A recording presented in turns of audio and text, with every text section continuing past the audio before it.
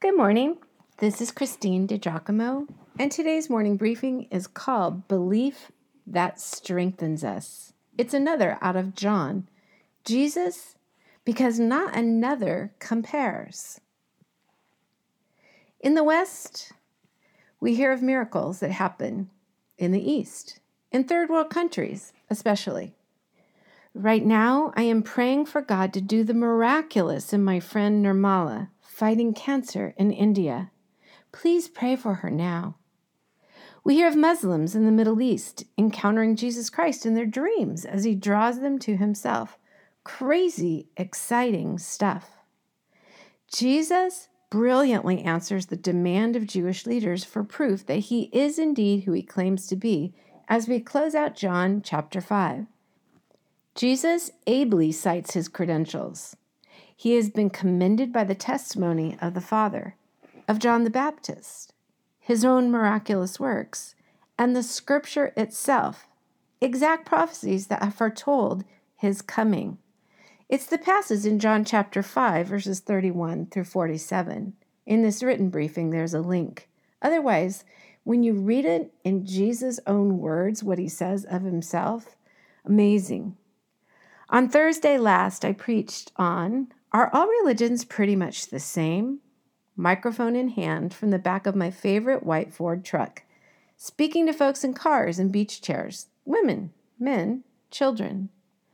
Religions? The same? Goodness, no. Besides, the truth is, Christianity is not really a religion. Religion is humans trying to work their way to God through good works.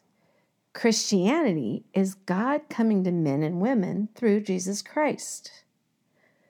Truth. Jesus Christ changes everything. In conversation, saying the name of Jesus separates the men from the boys. People can stomach belief in God because it doesn't have to be spelled out or broken down any further. Could be Allah, Buddha, whatever, take your pick. But mention your relationship with Jesus or your love for Jesus, and you have a whole new ballgame. Personally, I love that ballgame. I love the art of bringing his name up to a stranger. Could be on an airplane, in a coffee shop, or at the gym. I love the discussion, asking questions, hearing what others believe. Most times, if I ask someone what they believe and then listen, in turn, he asks my belief and I listen back. I usually open up a dialogue by asking something like this. So, are you a man of faith? It is not my aim then to argue or talk a person down, but merely to discuss.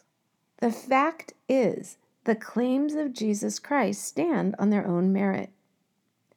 I fondly remember a conversation I had with a young man at the Monte V in Flagstaff when he thought he was meeting me halfway by saying, well, I do believe Jesus was a good teacher, a really moral guy.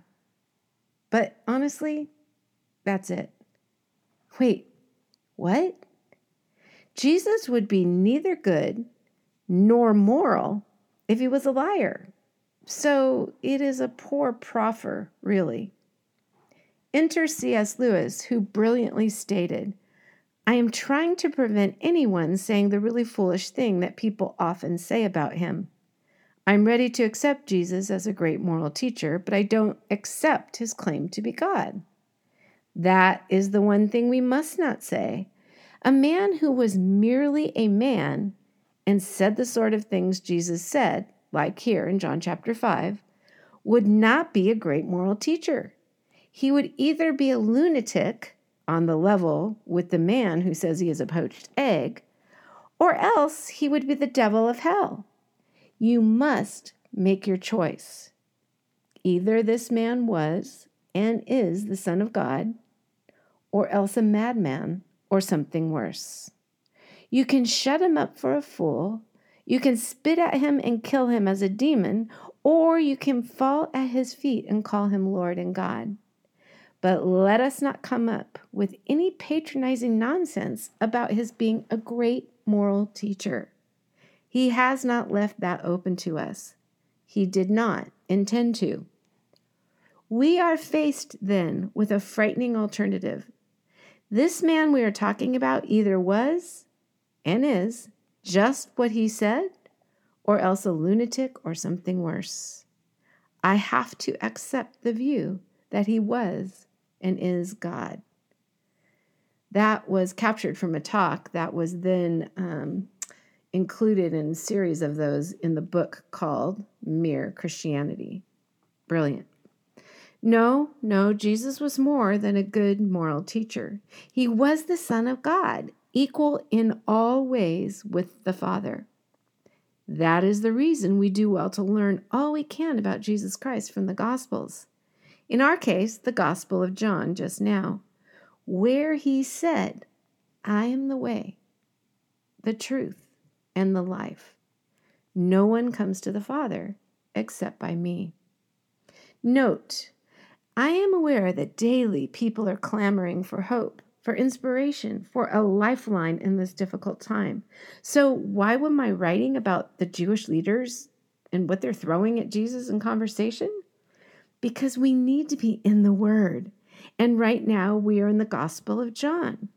We must have the understanding that Jesus is who he said he was, as stated even in our passage today. And he is our hope.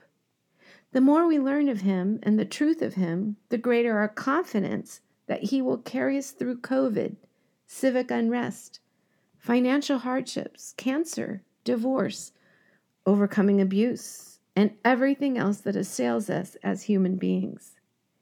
Having this strong trust in Jesus Christ will strengthen us and empower us.